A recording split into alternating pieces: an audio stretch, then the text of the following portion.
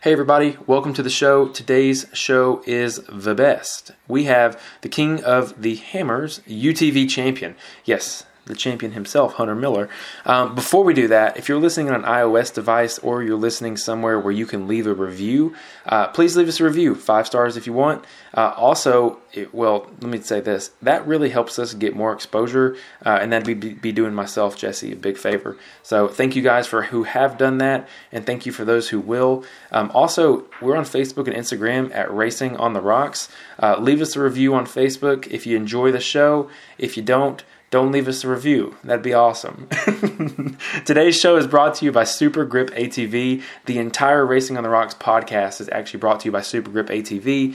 The Super Grip Corporation was established in 1984. So you're getting a massive, let's see here. Let's do some math, Jesse. You're a math professional. Almost 40 years of tire manufacturing of the highest quality tires.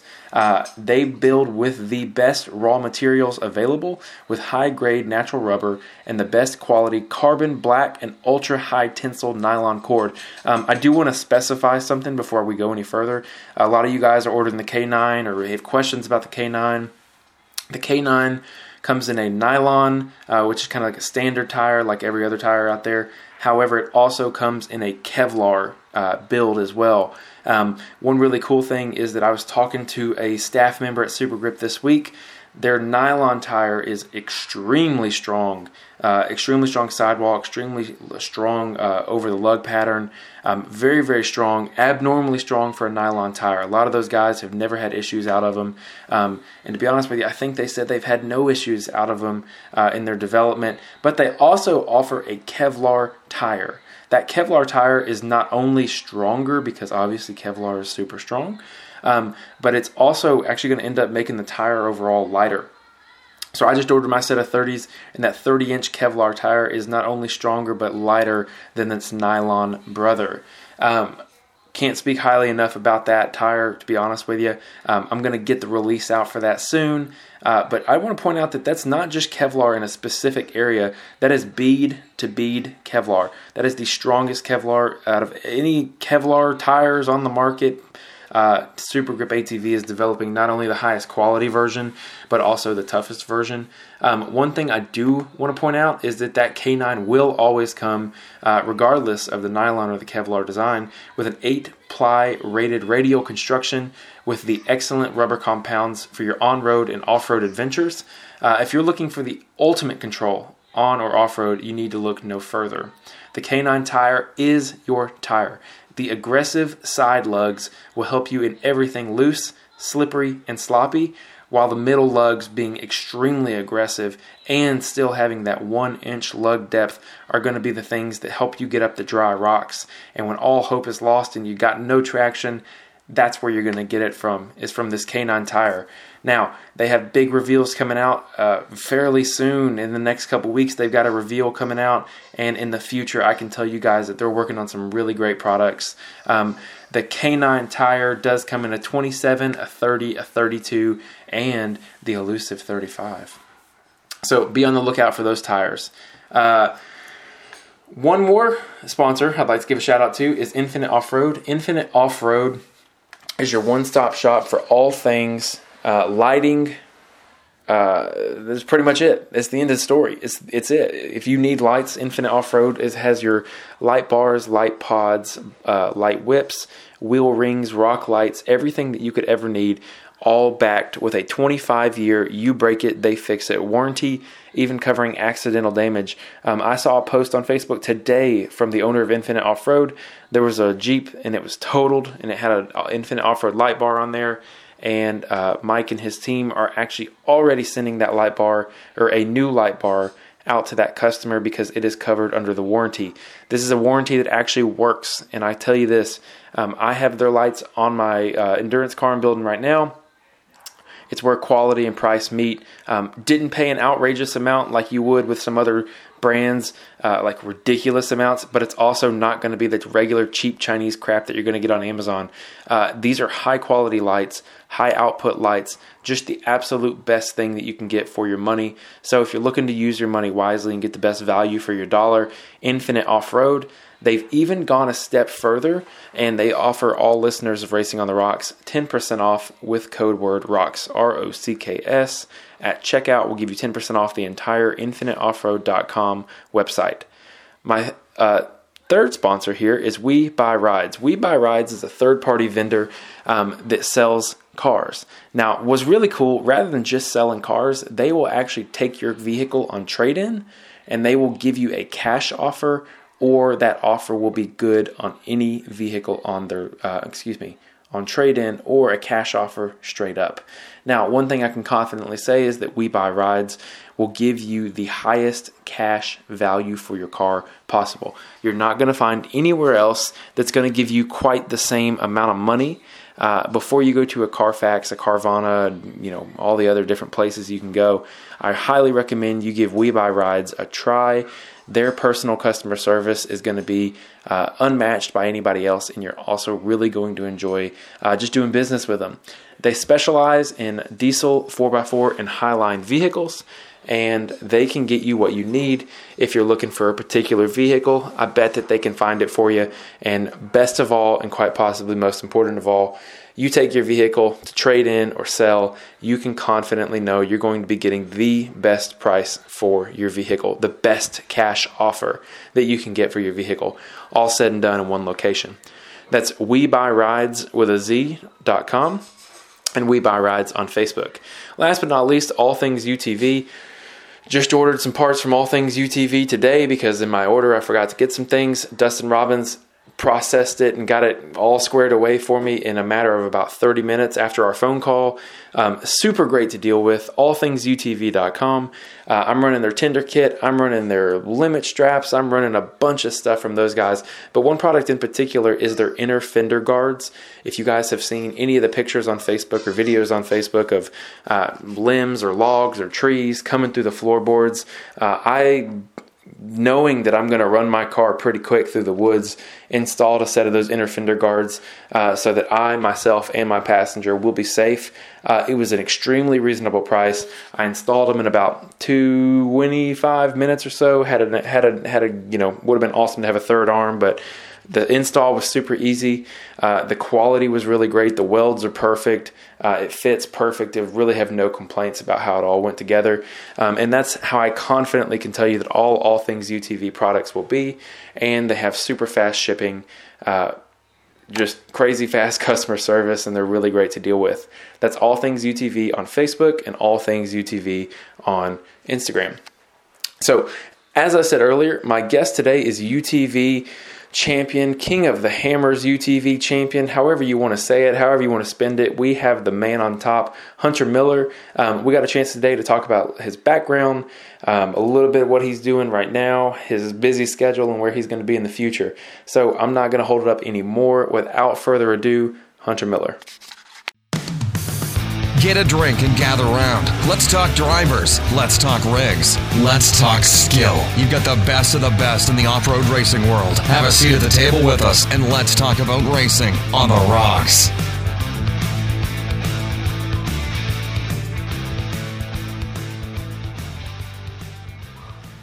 Here on the line, I have King of the Hammers UTV champion, Hunter Miller. How are you, Hunter? I'm doing good, sir. How about yourself? Man, I'm doing really good. I mentioned it to you earlier.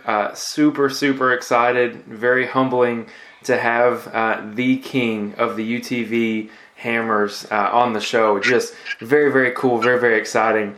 I'm ready to jump right in. Tell me a little bit about yourself, man. Tell me who you are outside of racing. What do you do for fun that's not these cars, and what do you do for a living? Oh, man. I'd love to start listing my hobbies off, but it seems like I don't have any left anymore just because I'm so busy with racing these days. Yeah. Outside of racing, that's my main job. My brother and I both are able to make a living out of that. Not a huge one, but certainly can get by. But we also have a couple of other hats we wear. My family's got a glass business, and we manufacture all kinds of architectural interior glass for commercial buildings. We also have a cattle ranch that's decent size here in Texas. So between those two and racing, there's not a lot of free time for myself. So yeah, so that's quite the I can't call myself as working 2 jobs, and it sounds like you have 3 very legit, very time-consuming jobs. How big is what would you call it, a ranch, since it's in Texas, since everything in Texas is a ranch? Yeah, I guess you could call it that. How many acres? So we own about 700 and then lease another 300 or so that we run cattle on.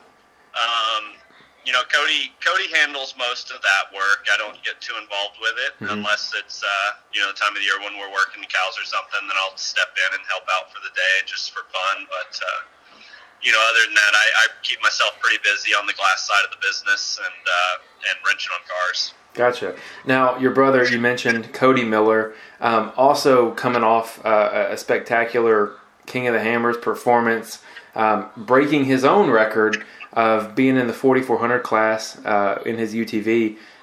We're going to talk a little bit about that later because I want to pick your brain, and then eventually I'm going to ask Cody to get on the show and we'll pick his brain about it. But what did you do before you started competitively racing? Were you just doing the glass business? No, we've been racing since we were kids. So actually, I was racing long before I had any interest in the glass business. Really? Yeah. So when I was 6, my dad got us dirt bikes for Christmas. I think Cody was 4 at the time, and we lived in the city and we had some property out in the country where we live now, and he brought us out there and we cruised around in those things all day into the evening every single day. And then it was a couple of years later, we'd go to the local motocross track and stuff, and just have fun. But, a couple of years later, my cousin brought her boyfriend to Thanksgiving out at our property, and he brought some Suzuki 230 four-wheelers. And we rode them all day and had an absolute blast. Well, for Christmas that year, my dad got us a couple of Yamaha Blasters, and I was maybe 10 at the time, and Cody was about 8 or 9, and so we got into riding those and tried to go to the same local motocross track. Well, they ended up kicking us out because they said you had to be 14 to ride a quad. So it kind of pissed my dad off, and we went back to the house and built our own track. We found a race series that was just getting started, and it was the Texoma Quad Racing Association. And back then it was a cross-country series. And we raced a couple of races, and then it turned into a motocross series. Well, it was a very, very small organization, and the guy that was putting it on had a motocross track at his house, and that's where all the races were held. Well, it was just barely outside of city limits, but I remember the police getting called one time, and they came and shut the race down. Well, my dad stepped up and said, well, y'all can just have them at our house. And so that series, for the next 3-4 years, had every single race out at our motocross track. Dude, that's crazy. It grew and grew over the years, and we were getting better and better, of course, and we started racing the national series and still racing TQRA, and TQRA actually grew into a really big series. I think in its heyday it would have 200, 250 entries at a race, and it's just recently ended, so it went for over 20 years. Yeah. So we started racing in the motocross nationals on quads. In 2008, Cody signed with Factory Can-Am that year and raced for the Warner team. And now that's racing quads, right? That was on quads. Yep. Okay. Yep. And then in 2009, I signed with Can-Am, racing a series out west in California. And I raced a couple of works races, but mostly it was the motocross series that was going on at the time out there. And then, we raced for a couple of years on the DS450, and then in 2012, or 2011, I'm sorry, Can-Am released the Commander. And, I'd never really had any interest in side-by-side racing because back then, it was just rhinos, and, they were nothing like they are today, that's for sure.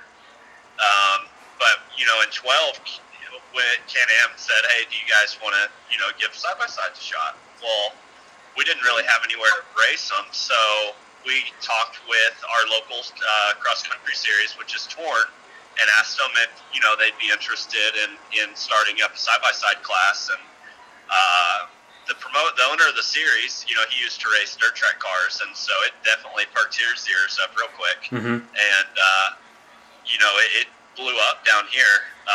In 2012, I think we averaged like 15 entries for side-by-sides. Mm-hmm. In 13, it doubled. In 14, it doubled, and it just kept getting bigger and bigger and bigger. And so in 2016, we were obviously doing well locally, and we'd gone to a couple big races and done pretty well. But in 2016, we wanted to move to the GNCC series. Mm-hmm. So Cody and I went out there, not really knowing how we would do, but we were buddies with Kyle Cheney, who was winning most of those races, and we knew we he was a little quicker than us at that stuff at the time, and but we knew we'd be fairly competitive. So we went out there. Florida was the first one, and I ended up having kind of a crappy year that year. I DNF'd, I think, 4 out of the 6 rounds. Mm-hmm. But Cody won Florida, so he was doing really well. He ended up winning 3 of the 6 races that year, and Kyle, I think, won the other 3, and Cody won the national championship. Wow. First year out at it. I had really good last 2 rounds, so I think I ended up 6 in the series somehow. Mm-hmm. Then in 17, we went back, and let's see, it came down to the last round at Ironman between Cody and I for the championship.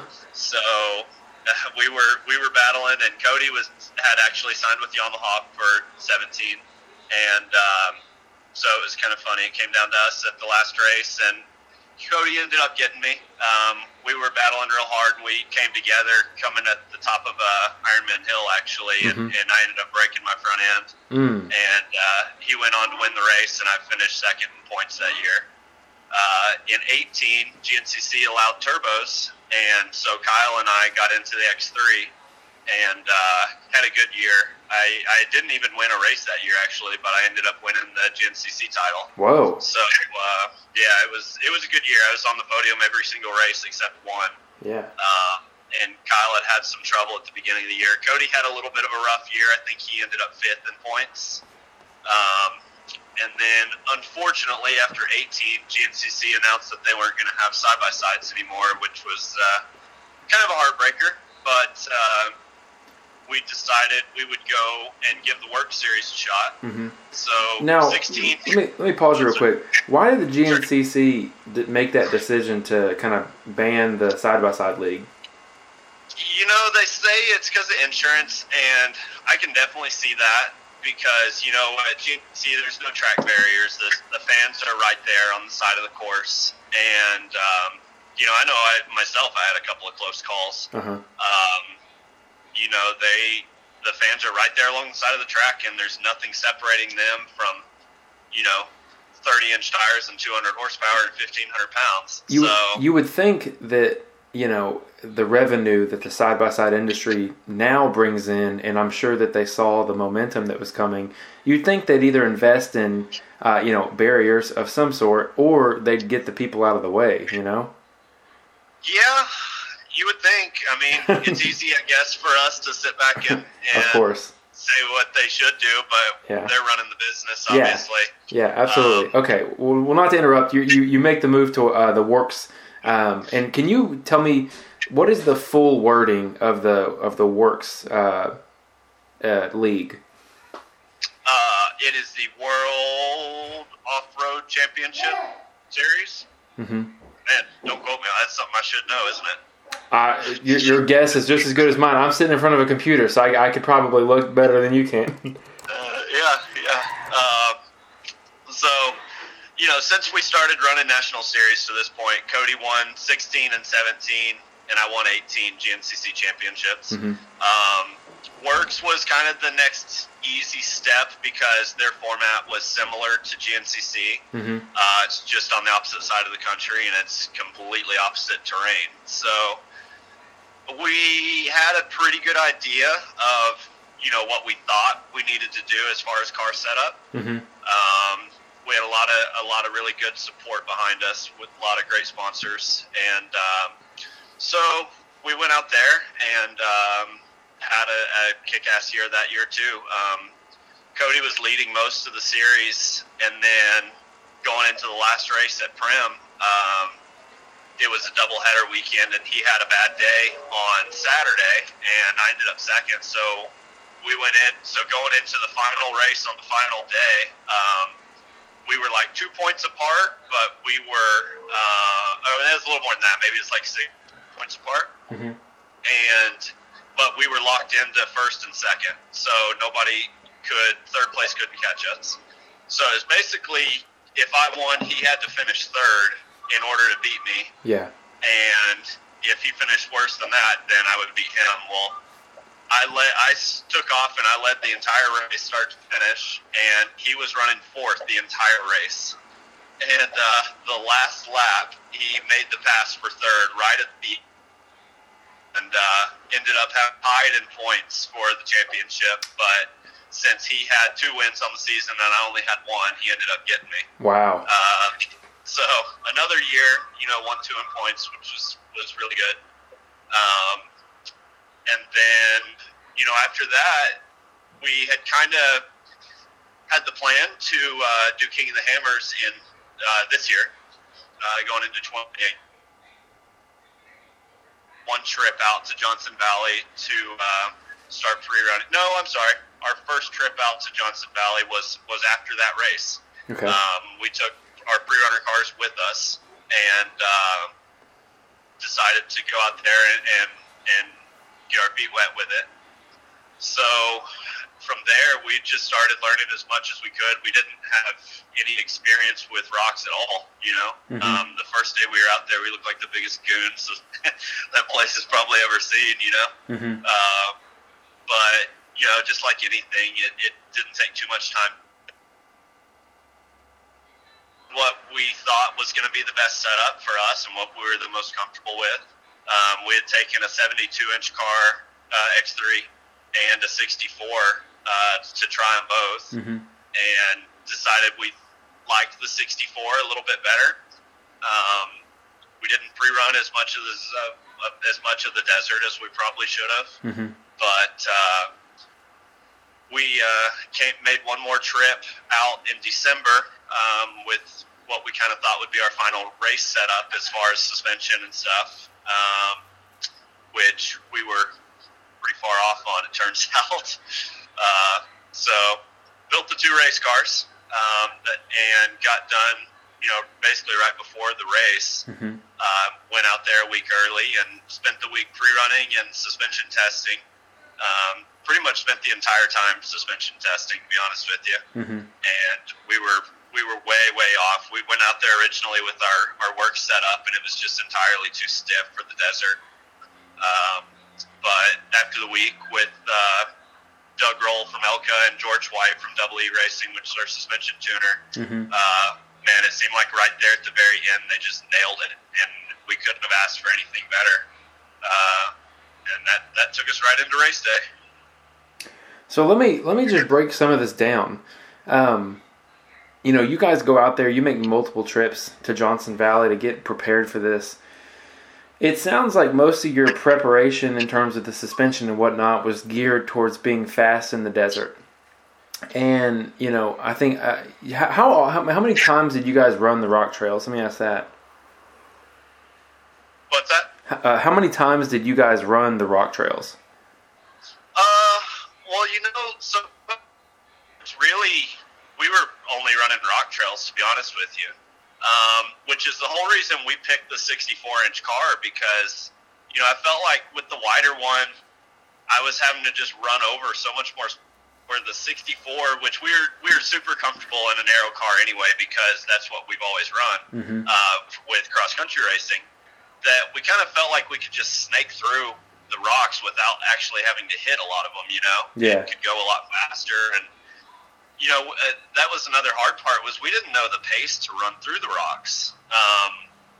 Being that, A, we had never raced in rocks before, B, we had never raced King of the Hammers before, and C, we had never raced anything that long before. I mean, we really had never even done a desert race besides UTV World Championship, which I guess I forgot about that. Cody also won the UTV World Championship in 19 in the short course race. Yeah. But, you know, everything we had ever done was like sprint type racing, you know, where you're going as hard as you possibly can.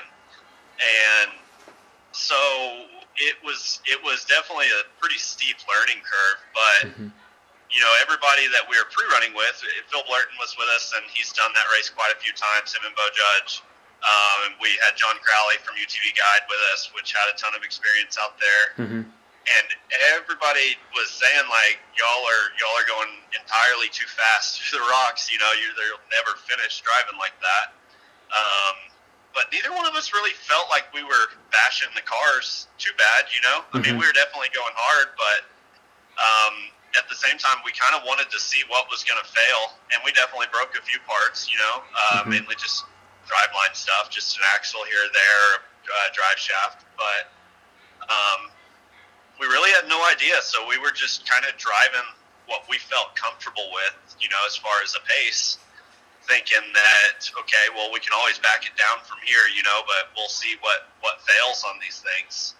And so we really put all our focus into going fast through the rocks, which is where it kind of bit us, where we got so far off with our suspension, because when we got there and we actually started pre-running some of the desert, we realized that, hey, you know, we're way off on the suspension. The car will never finish bashing it through these whoops and stuff like this, hitting this hard. Yeah. So, and same with us. I mean, we would have been pissing blood the whole time. Yeah. So, you know, I spent the majority of my week, especially out there, I mean, it was putting shocks on, taking them right back off. And then, you know, we'd go out and pre-run a little bit while on the pre-runners, while George and Doug would be messing with the suspension. We'd come back, we'd run them for, you know, 5-10 minutes and try them again, and then same thing. And it was just back and forth.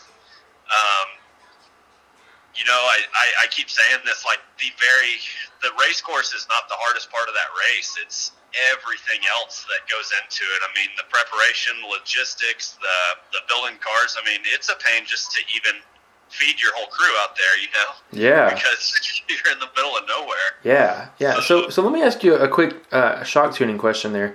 Because you mentioned that your work setup was too stiff for the desert. And I've always, so get a little bit about myself, never been to the desert and never really run into like wide open whoops. I'm in Tennessee, so we just don't have that terrain where it's flat and open. We don't. You know, I've always thought you want a super firm for the desert because, you know, it needs to not only pop back quickly, but it also needs to, you know, be able to take the grunt of hitting a whoop that you don't necessarily see.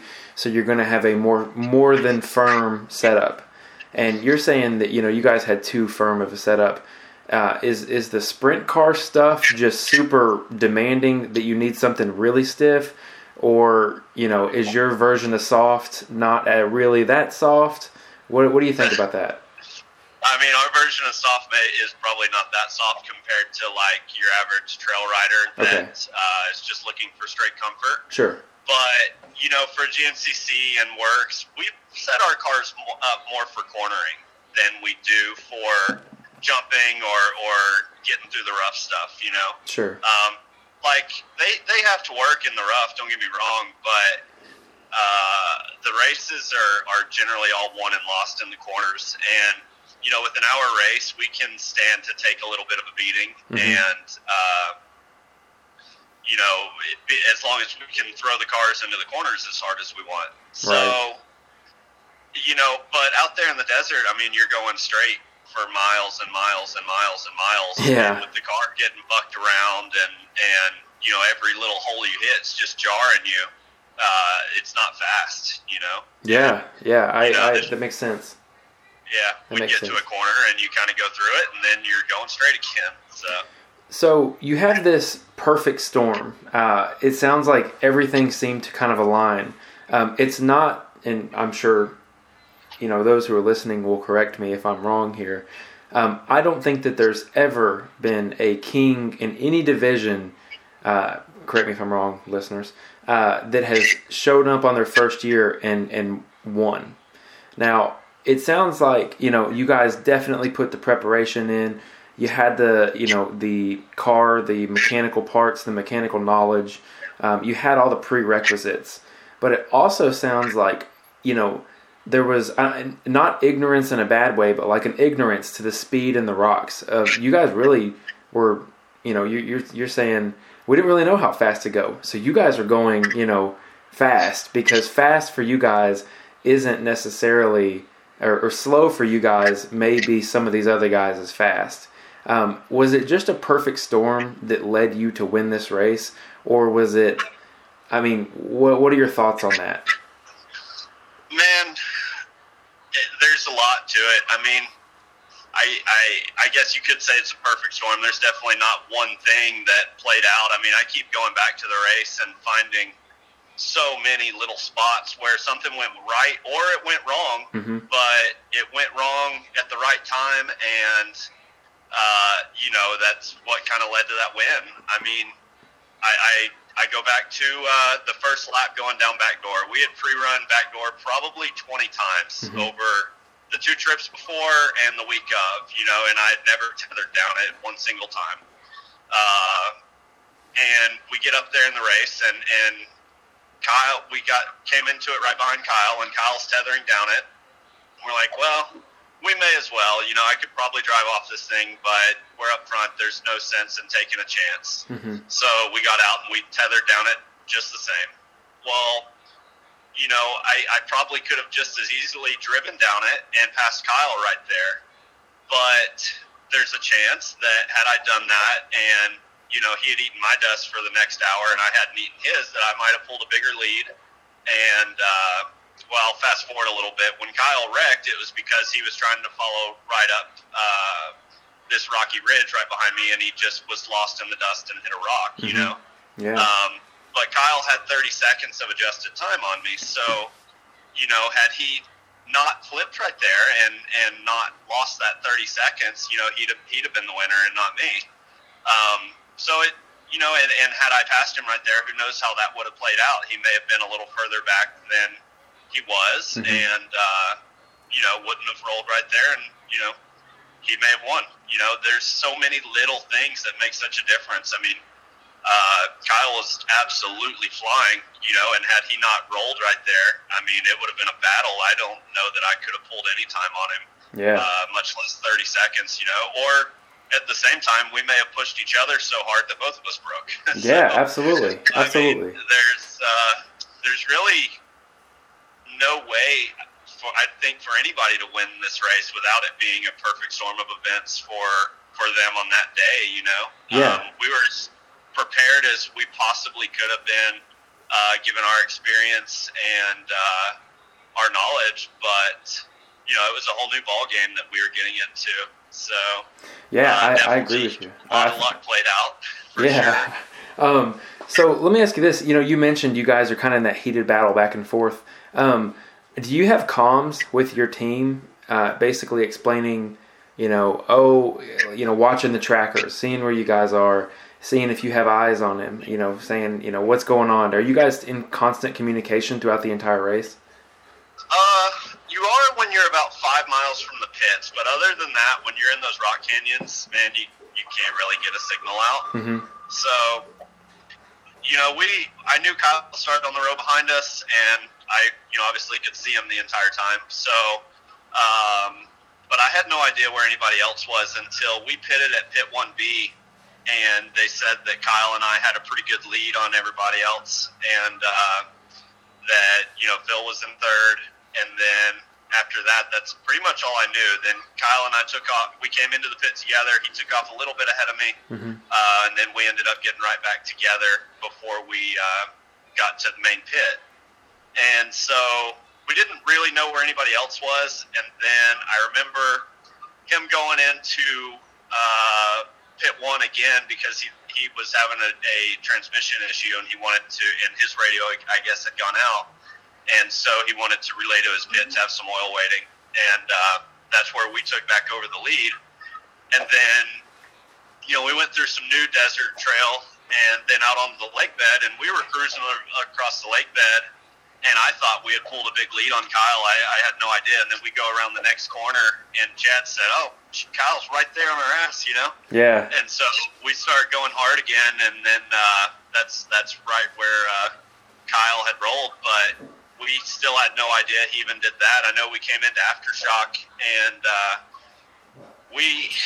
it was probably the biggest mistake we made all day, but we came into one little rock section and made a last-minute decision to change our line and go right, and we went straight bumper into a rock, just at a crawl pace, but I went to back up, and somehow we had slid down, and my back bumper was on a rock, and my front bumper was on a rock, and we had about an inch and a half of movement back and forth. And so I sat there for a good 5 minutes like Austin Powers trying to, roll back and forth, but Cody and I run a steering quickener, and so our steering's a little heavier than it is on a stock unit, especially if you're not moving. And so, as soon as I would try to just roll my tire a little bit so that I could turn my steering wheel, I'd be right back into that other rock. And I didn't know how we were going to get out, but eventually we did.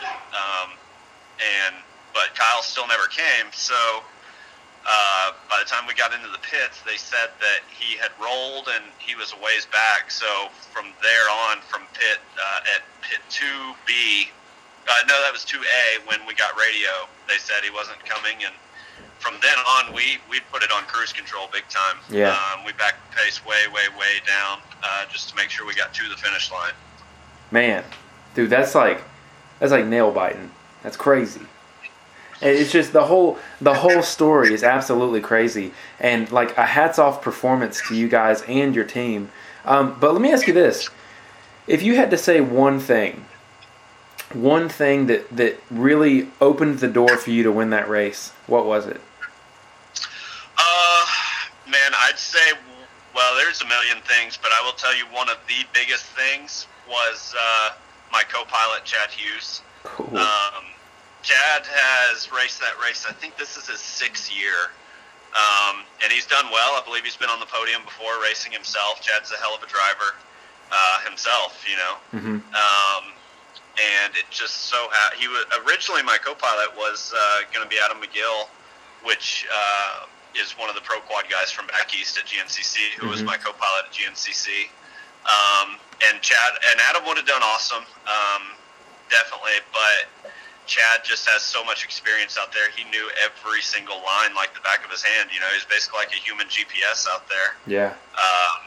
And so he pretty much had the course memorized, and the way Chad's mind works, I mean, he rolls through something one time, he remembers it and doesn't forget it. It's pretty incredible.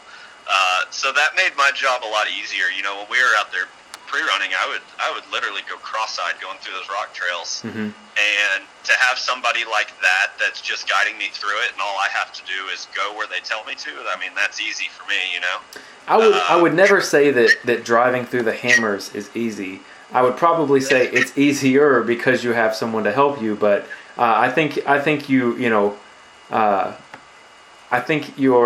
underplaying how good of a driver and how excellent of a performance you had. Well, I mean, again, I was pretty much doing what he told me. Yeah, I understand. I know my capabilities. I knew the capabilities of the car, and so did he. That was the thing, was he knew exactly what we could go up and what we couldn't. Yeah. And so that was definitely my biggest advantage.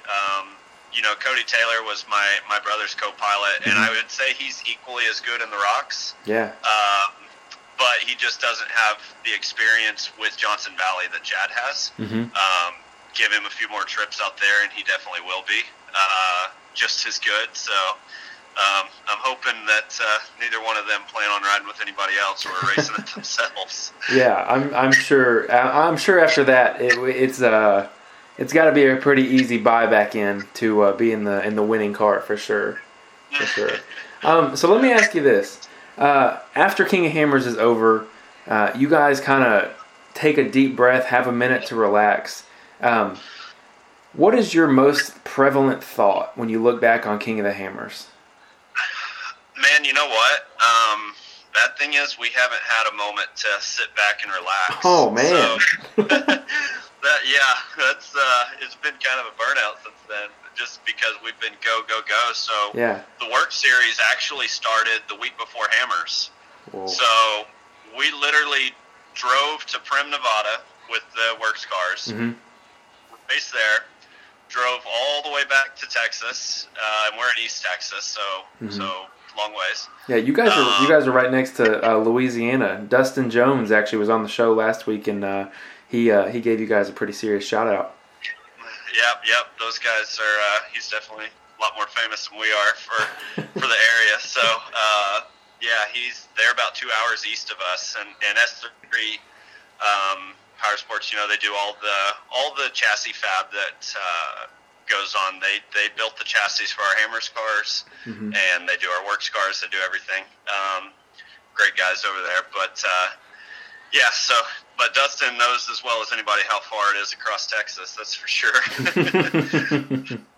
But so drove all the way back to East Texas. Loaded the works cars, loaded up the pre-runners and the Hammers cars, which we ended up having to drive 2 trailers back out there because we had to bring our Defenders and other pit vehicles and stuff. And went back out to Johnson Valley. We're there 2 weeks for Hammers. Came all the way back, and then it's been nonstop. I think I'm in the middle of about a 9-week stint of racing every weekend right now. Oh my gosh! We have a really awesome local series that we weren't really planning on doing because we didn't know about it at first. With a facility here in Dallas called Texplex. Yeah. And they're putting on a really badass series. The facility is amazing. I mean, they've got a supercross track, motocross track, UTV specific. I don't even want to call it a short course track. It's like a motocross track, but specifically for side by sides. So I mean, just take a dirt bike or ATV motocross track and just upscale it by 5 times, and that's what it is. I mean, huge wide corners and gigantic bowl turns. By gigantic, I mean they have one turn that the bowl is probably 50 foot tall.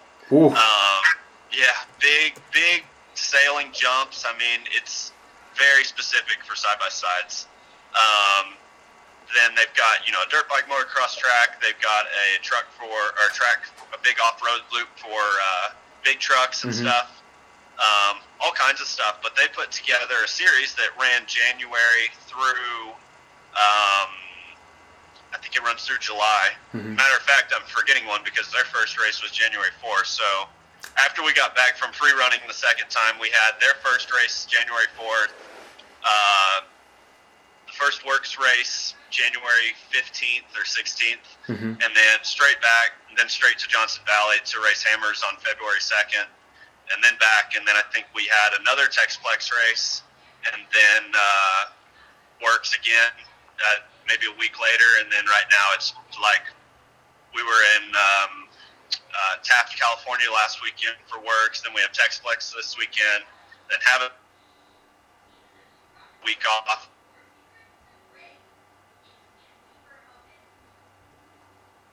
I lost you there. Can you repeat that? Race. Hey, you kind of cut in and out on us. Can you repeat that last part? Oh, sorry about that. You're okay. So, we had the Texplex race January 4th, then Primm a week later, then Hammers a week later after that, between the whole time we were out there. Get back, have another Texplex race, and then we were in Taft, California last weekend for works. Then we have Texplex this coming weekend, and then Havasu next weekend. So, like I said, we hadn't really caught our breath yet. It's been nonstop. Yeah. So let me ask you a question, because obviously you're working on the cars, getting everything prepared day after weekend after weekend. When you need to take a break and step away, that's where most of I would say most of the people who have side by sides, that's their let me step away and go do this. That's their recreation. That's their fun. What do you go do when you need a minute, like when you just need a break? Man, I really enjoyed just hanging out at home with my wife. when I can do that. I mean, I guess other than that, my main hobby would be mountain biking. It's one of my favorites. That's cool. What kind of bike do you have? I've got a couple. I've been real into gravel riding actually lately, and I've got a Cannondale Super X, and then my mountain bike is a Cannondale Scalpel. Very cool. Very cool. Now, there's a lot of riding like in the Smoky Mountains and stuff like that for mountain bikes, and Windrock is a really big park that has tons of UTV riding and also like a real serious mountain bike course. And that kind of leads me to like, so you've raced West Coast. You're a certified West Coast Central America racer. Do you think that you'll ever come race in the East Coast races? As far as rock racing, man, I'd love to. Yeah. So we have Pro Rock. That Pro Rock has an endurance series, which I personally have raced in. Awesome, really good courses. The Southern Rock Racing Series paired up with Ultra 4 last year to do the Ultra 4 Titan Series, and then obviously you have the Ultra 4 East Coast. And all of those races are kind of at the, I'm using air quotes here, iconic East Coast parks. And I know that my listeners are all over the nation, but a lot of them are in the Southeast, and they would love to get a chance to come see, how you compare to the guys out here that are winning. Yeah, man, I'd love to. I mean, and from what I've seen, a lot of the guys that are winning are buddies from back when we raced GNCC, Yep, absolutely. So, yeah, I would love to get back out there and race with those guys some more, There's a lot of fast guys out east, that's for sure. Yeah. Especially in the woods. But, like this time of year, like I said, we're so busy with works and Texplex. Mm-hmm. Adding another race to my schedule just seems like something I couldn't even comprehend. But well, you never know. Next year, I mean, for sure, we'll be looking to, we've got a lot of changes we plan on making for our hammer setup. Mm-hmm. And definitely need to put in some testing and would love to go. I always say the best testing is racing, obviously. So, yeah. Well, let me ask you this. You're coming off a pretty, I mean, for the most part, a flawless performance at King of the Hammers. It's your first year. You come out, you knock off the victory. You say you have a lot of changes coming. Why would you fix something that doesn't seem to be broken? Well, I guess we'll get to that later with what Cody did. But, we did well, and our cars worked good, or our cars worked awesome. But, as you're going through that stuff, you definitely see stuff that you can improve, Mm-hmm. If you're not improving, you're going backwards. Sure. So, what worked for me this year doesn't mean that everybody else isn't going to step their game up and smoke me next year. Yeah, that's very true. That's very, very true. And there's a few things that we got by with that maybe just got by the skin on our teeth, and we need to improve them in order to advance next year, Sure. So let me ask you, because I know we're on an hour-ish timeline here, and we're right at about the 40-minute mark. So your brother races in the 4400 class. He not only races, but he finishes the race. And I actually interviewed one of the guys who started after him, but I believe caught up to him, and he caught up to him in Cougar Buttes. And I highly recommend. His name's Jay Calloway. Go listen to the episode, and I recommend. I'm going to say this to your brother as well before he comes on the show. Jay was very, very, very non-personal or anything like that, but it was a sportsmanship comment where he said, basically, being in a 4400 car, he didn't feel, I'll say it like confident in his driving skills and or comfortable making the same pass that he would on your brother that he would normally do on a 4400 car, just due to safety reasons. He wasn't going to smack the back of the car. He wasn't going to give him the nudge.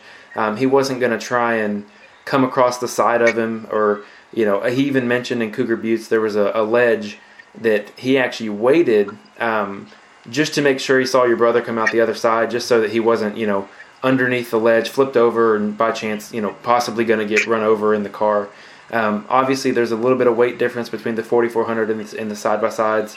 But it was something that he pointed out that I hadn't heard yet, and it does me as a UTV driver, I'm not necessarily one who would sign up and want to be scrubbing with the big guys in the big cars. Not for myself, any particular reason other than just, that's a lot more weight and a lot more power and movement and momentum. And I would hate to be on the wrong side of that. What are your thoughts on that? No, that's exactly my thoughts on it. Cody obviously had bad luck during the race. I don't even know if I'd call it bad luck or just a mistake on our part. Like I said, we were suspension testing over and over and over. Shocks were coming off and on and off and on, and we think that the rear shock bolt just got over torqued on Cody's race car and ended up breaking, a couple miles into the race and, Sure. and cost him like 20 minutes or so. So, he came back to 9th, which was amazing, but Yeah, he definitely absolutely wasn't amazing. happy with that, especially after I won. Feels like had he not broke, which he would have been right up there at the finish with us. Right. So, it started off as a joke. I mean, at breakfast the next day, they're like, oh, and I was already on my way home, actually, because generally he drives to the races and I fly. Mm-hmm. But I was already home, and they said, well, we're thinking about running the 4400 class. And I was like, no, yeah, right. No, you're not. You'll get killed out there, And Cody, again, it started as a joke. Well, then Cody kind of started asking around and talked to Ultra 4, and all of a sudden everybody's pumped on it, just checking on safety stuff, and they said, yeah, everything would pass tech. So decided just to go for it. And the course was so much different, from those big trucks to the side-by-side Mm-hmm. race, just because of the horsepower and the tire size that they have, that it's not even comparable. I mean, if you look at qualifying times, if you watch Cody's 4400 qualifying, it looked like he was going 3 times faster than he was in the UTV race. And, he was 9 seconds slower. Mm-hmm. So that just tells you how much more beat up the course was. So, and answer your question, yeah, the safety part is pretty scary, to be honest with you. Those things could absolutely crush you, for sure. Yeah. And, hopefully all of the drivers were as conscious as he was about, making sure that they weren't going to run over that little side-by-side. But at the same time, back to the changes we want to make for next year, I think there are a lot of things that we can improve on to make those cars where they're somewhat competitive in that class. I mean, of course, they're not going to run through the desert with those things or through the big rock obstacles, but they're pretty snaky in the the main rock trails compared to a big car. Sure. And can get through that stuff pretty quick. So it's a different approach to the race, that's for sure. Mm-hmm. But you never know. I mean, So let me ask you, because I don't personally believe, without making huge modifications to the chassis. I mean, if I'm in again, we'll take sportsmanship out of it. We'll take it as I'm in the top 5 and your brother's in the top 5. And if it's the difference between 2nd and 3rd or 4th and 5th, because I'm confident that you guys could be competitive at that level. I really do feel like that. And your car is in the way, someone will run over your car. What do you think about that? I mean, because it is what it is there. That's exactly it. That's a risk that, if you sign up in that class in a UTV, that's something you better recognize going in, that there is that chance that that's going to happen, or Mm-hmm. could happen. Sure. In my opinion, if a UTV is going to race that class, I think there ought to be maybe some more strict rules to cage design than there are for the typical UTV class. Sure. Because going in, taking that risk that somebody's going to run over your car and crush it and total it and it's trashed, Mm-hmm. that's one thing. But the risk that they run over the cage and crush you and kill you, that's a whole nother thing. Right. Both are possible. If it's just the risk of trashing the car, then yeah, I mean, that's something you can accept. But Right. I do think that to race the UTV in that class, that you probably ought to have some pretty serious safety stuff done to the cage to make sure that if a 4400 rolls over on that thing, that cage can't come in on you. You know? Precisely. Yeah, and I think that that's a much more likely scenario, especially when sportsmanship gets involved, that it would be an accident by any measure. But let me ask you this, with that in mind, and, the fact that accidents happen and, sometimes the worst case scenario is the scenario, should a UTV really be in the 4400 class? I mean, so when you look at the races, you have a UTV course and you have a 4400 course. What does it necessarily say that a UTV were to finish the 4400 course? Now, I think that is the achievement, and that the car is competitive and beats the other cars, I think is also an achievement. However, when you're comparing, the 4400 class, should it not be 4400 cars?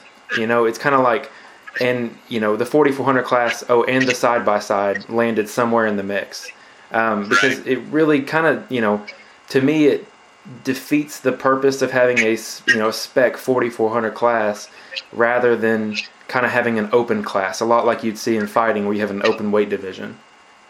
Well, so what defines them as a 4400 is unlimited, correct? Sure, yeah. So what defines them as a 4400? I mean, is it what makes a side-by-side not, a built-up side-by-side not a 4400 car because it's belt-driven and, has a production engine and chassis? Sure. I mean, Ross Pilgrim's new 4400 car is not much bigger than, an X3, if at all, actually. Mm-hmm. It does have a V6 in it and, manual transmission, mm-hmm. but other than that, it's not a whole lot bigger than one of our cars. Yeah, obviously it's custom built, and the thing is ridiculous. But, yeah, for our listeners, that's our secret 44 spec UTV that we've been hinting at for the last little while.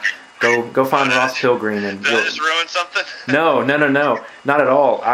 We've kind of just been beating around the bush on it. I've had a couple people come on and kind of hint at it, but Ross actually reached out to me and kind of talked to me a little bit, and I'm sure that he'll reach out to me about this here. But that car, Mad Ram 11 put pictures up of it. You just got to do a little bit of searching to find them. That is a beast of a machine, and personally, I think that's where the future goes. And the reason I ask the question, does a UTV belong in that 4400 class, is because I really think that with your brother having so good success and Ross's, kind of Frankenstein machine coming to life here and kind of breeding its own class, its own form, I think that's the future of not only the 4400 class, but I think that's the future of the side-by-side class, is that hybrid of the two. And I think that's the future of, the top-of-the-line off-road racing, because your brother proved that the car is capable to do the course. And, the 4400 cars prove that bigger power, bigger tires seems to be better. So, kind of conjoining the two, you'll get the new top tier of fastest car. Yeah. No, that's what's so awesome about that class is it's literally, run what you brung. Yeah. I saw Ross's car, and at first I thought it was a side-by-side, and then I started looking, and I was like, whoa, no, it's not. I just happened to be up there at Hammertown Heights looking for somebody else and came across it. Yeah. And, the thing is insane looking. Yeah, it's a funky machine, man.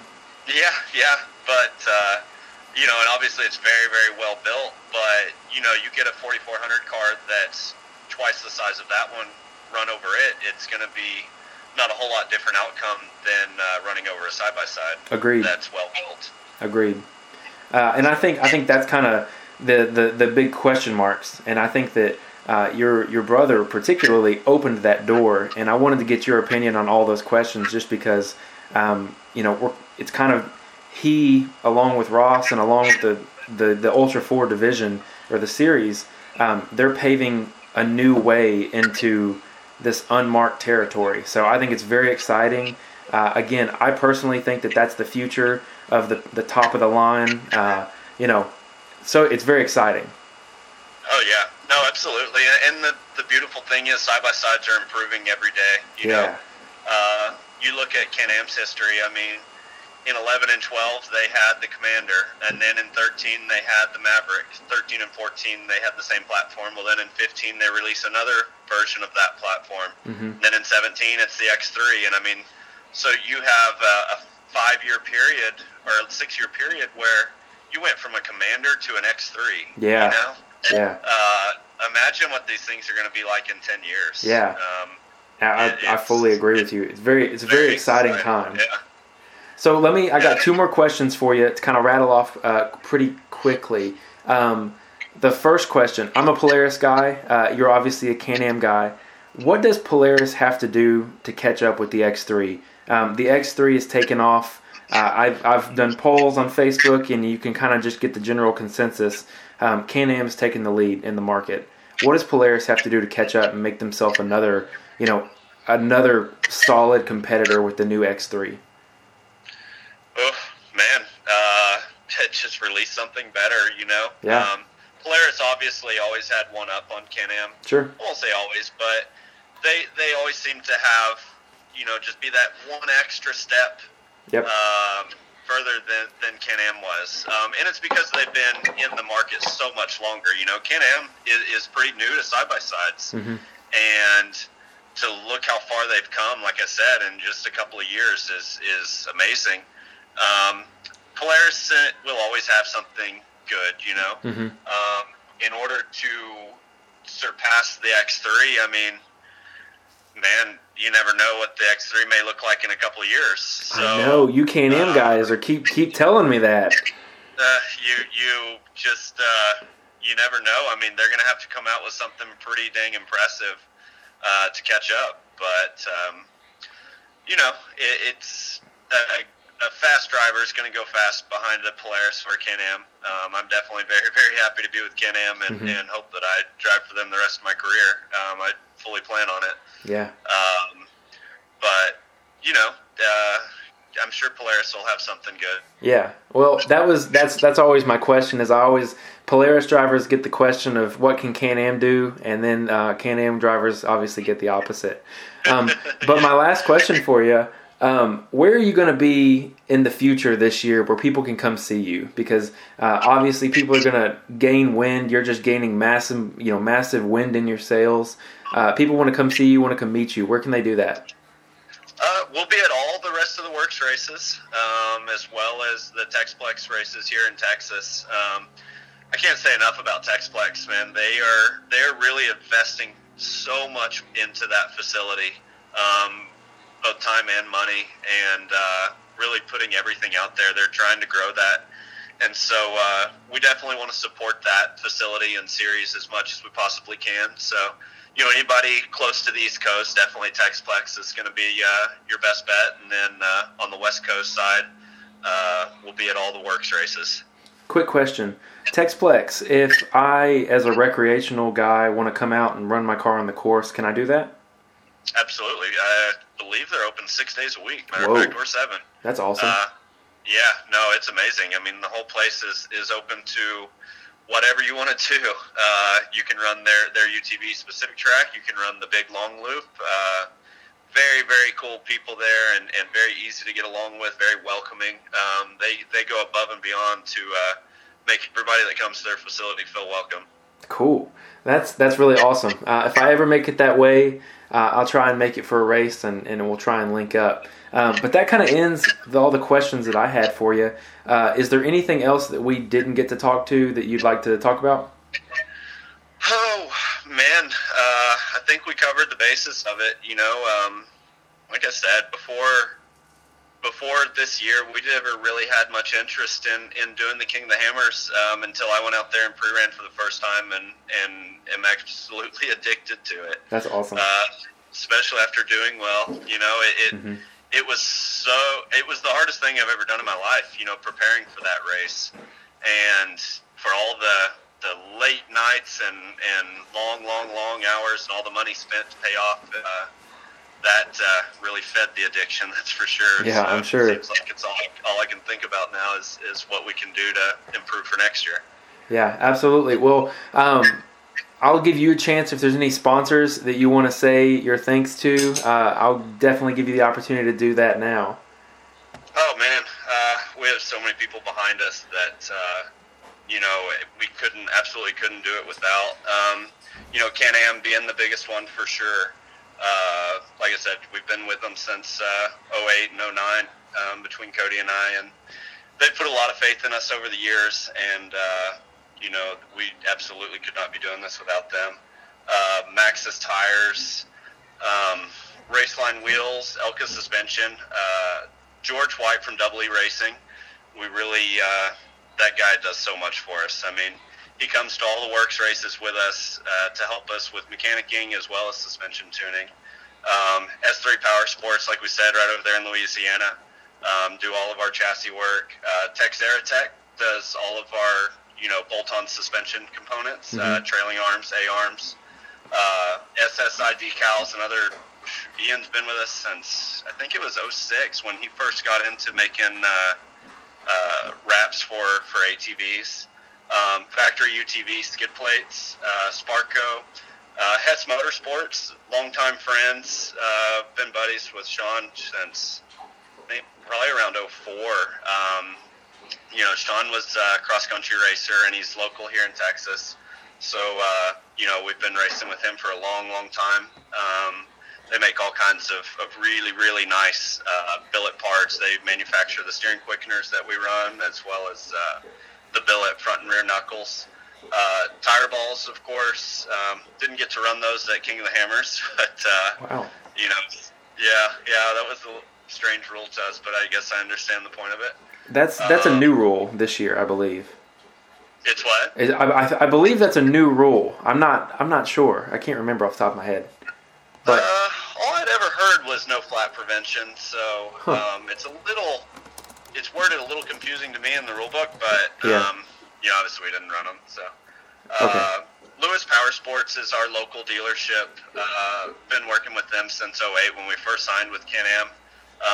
Good buddies of ours and great people. Keller Ball Joints, again, another product we run out there. The OEM X3 ball joints are great, but Keller's are next level. Evo Power Sports, AIM Sports Data, which is a tool we use that's a data logging system that has saved our ass several times.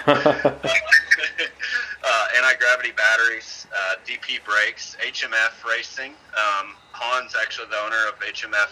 Flew out to Hammers to help us all week, mechanic and pit and everything. I mean, the dude was fabricating stuff. Him and Ed from Texera, along with Cody Taylor, actually from S3, we're all fabricating parts for our written cars the night before the race. That's crazy.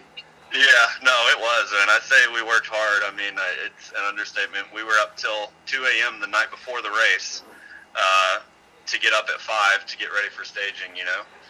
Dude, that's got to be one of the craziest things, man. Just like you're about to have the biggest day of your life, and you're out there. Let me just build something significant for my car.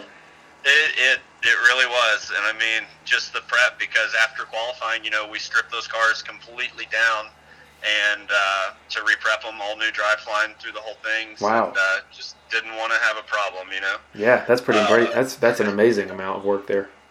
Yeah, Warranty Killer Performance. They make some of the clutch components we run. Warren Industries, obviously the winches. They were a new sponsor coming on right before KOH. Obviously they're a big part of Hammers, and luckily I never had to use my winch, but I believe Cody used his quite a bit. Renegade Fuel and PPEI tuning. Gotcha. Well, shout out to all those guys. They're absolutely awesome because they support the industry and support excellent drivers like yourself. I did look it up. The tire ball came into effect 2018. And not to open the conversation back up, but it's pretty interesting what they said in the rule book. It says, basically the letter from Dave Cole talks about providing a safe and competitive race series, and that if you have a safety net that you won't get a flat tire, it allows drivers to take risk without impunity. That's kind of silly.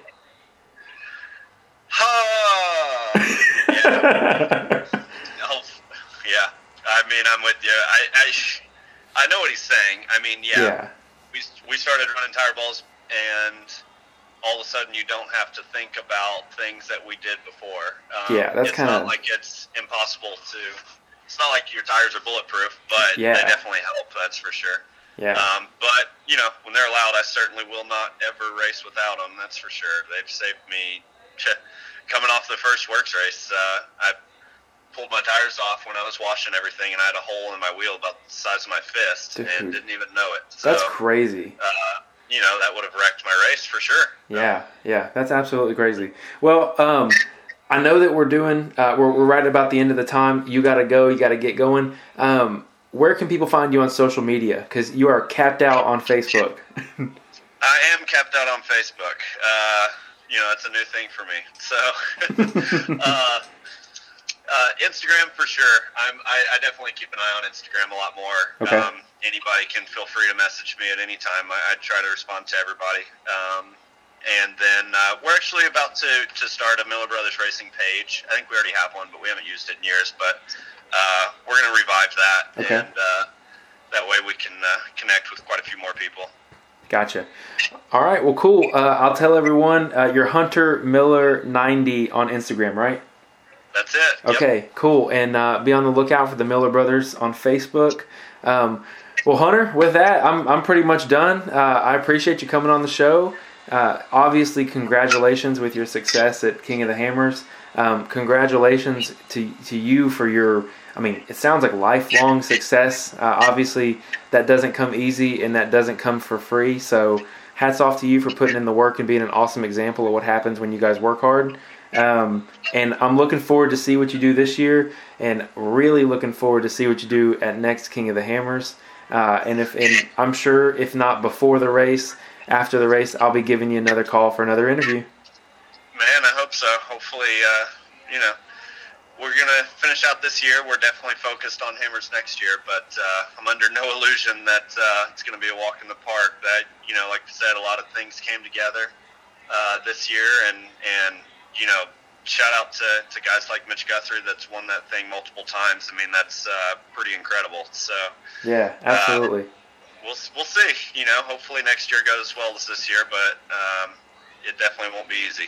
All right. Well, stay on the line for me, and we'll close out the podcast. Hunter Miller, thanks for being on the show, buddy. Thanks, sir. Hey, everybody. Thanks for listening to the show. I do want to go over Super Grip ATV one more time, but before that, if you enjoyed the show, leave us a 5-star review wherever you're listening. It really helps us, and it really goes a long way. Super Grip ATV doesn't just offer the K9 tire. They offer an AMP tire. An AMP, I'm assuming that everyone is pretty familiar with the K9 by now, but I'm actually going to go over it. The Super Grip K9 is a rugged, all-terrain ATV UTV tire designed to get you through the most extreme terrains. The K9 features an 8-ply rated radial construction with great rubber compounds for your on-road and off-road adventures. One question I've been getting on Facebook a lot is how do they wear on the road? Guys, I'm not sure, and I'll find out if I can tell you what they were getting out of their R&D tires. But it was in the ballpark of hundreds, if not thousands, of miles out of these tires. Longer than any tires I've ever ran, for sure, on any of my machines. If you're looking for the ultimate control on-road or off-road, you need to not look further. The K9 tire is it. What's really cool is they actually offer a Kevlar sidewall on there. Kevlar is obviously a synthetic fiber that's about 5 times stronger than steel. Kevlar is used in the tires in one of two ways. As a replacement for the steel coils that form the tire's edge, known as the beads. But also it actually goes into the... let me make sure I'm reading this here. But it is a internal fabric casing that forms the tire structure. When the beads are made of Kevlar, the tires are lighter and the tire can be folded up easily, something that can't be done with a regular tire, and it is super strong, y'all, super strong. I've run Kevlar tires before and they're absolutely nuts how strong they are. Super good tire, 1-inch tread depth, 8-ply rating, comes in a 27, a 30, a 32, and the elusive 35. That tire is going to be awesome. The K9 will eventually be coming out in 3 different compounds. Spoiler, I don't know if I'm supposed to say that, but here it is. It's going to be coming out on a standard, a soft, and a softer. They're going to have 2 different names for the soft tires, but That's essentially what we're getting at. I'll iron out the details there. Another tire that they offer, which I think is a big hit, is the Shredder tire. It's an extreme mud tire designed for maximum traction in the mud and an amazingly smooth ride. The 2-tiered tread pattern, shoulder treads, and massive tread lugs provide excellent traction and clean out in even the muddiest conditions. Deep wrapping tread bars hook up on one side while dispersing the mud from the center channel. That's the Shredder. The sizes that Shredder comes in, whoa, it's a lot.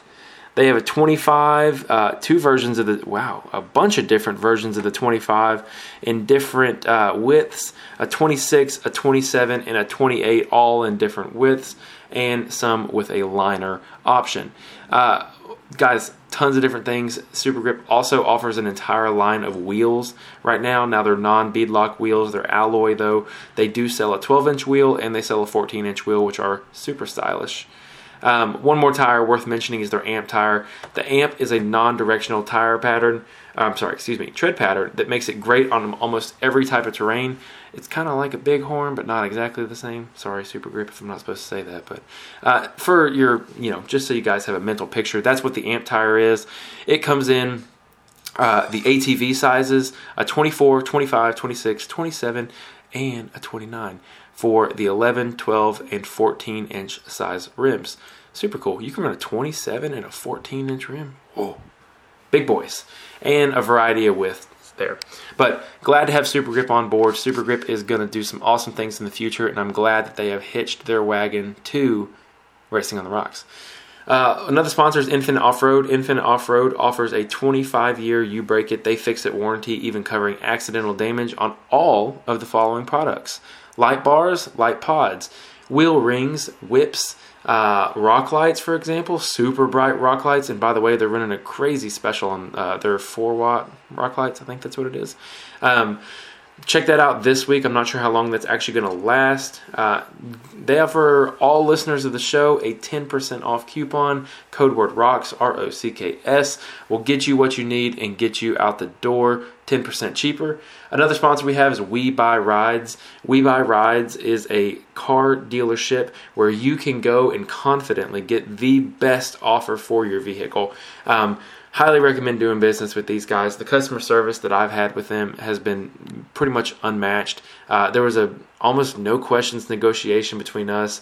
I knew that I was getting a really good deal. It was no hassle. I'm confident that you guys will run into the same encounter with them. They're awesome to deal with, great people, and they'll even get the specific car that you're looking for. A 4x4 diesel and Highline vehicle specifically is their specialty. They move a ton of cars through the lot, and I'm super happy to be doing business with those guys. That's WeBuyRides.com and We Buy Rides on Facebook. Last but not least, All Things UTV is our final sponsor. Everything else that the three companies don't sell, All Things UTV picks up the slack. All Things UTV will become a Super Grip ATV dealer, so you can expect to get the K9 and other tire options through All Things UTV. But not only that, but they have awesome tender spring upgrade kits. They have performance clutching, axles, wheels, tires, everything you can think of. They've got it. All Things UTV really is your one-stop shop. And like I said, with my experience with them, almost overnight shipping. I mean, I don't know what overnight shipping exactly entails, but ordered it Thursday, showed up at my house on Friday, and just got the last of the batch that came directly from System 3.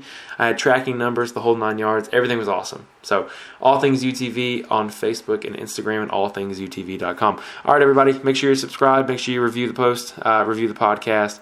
Give us some love, and I hope you guys have a great rest of your week. Thanks.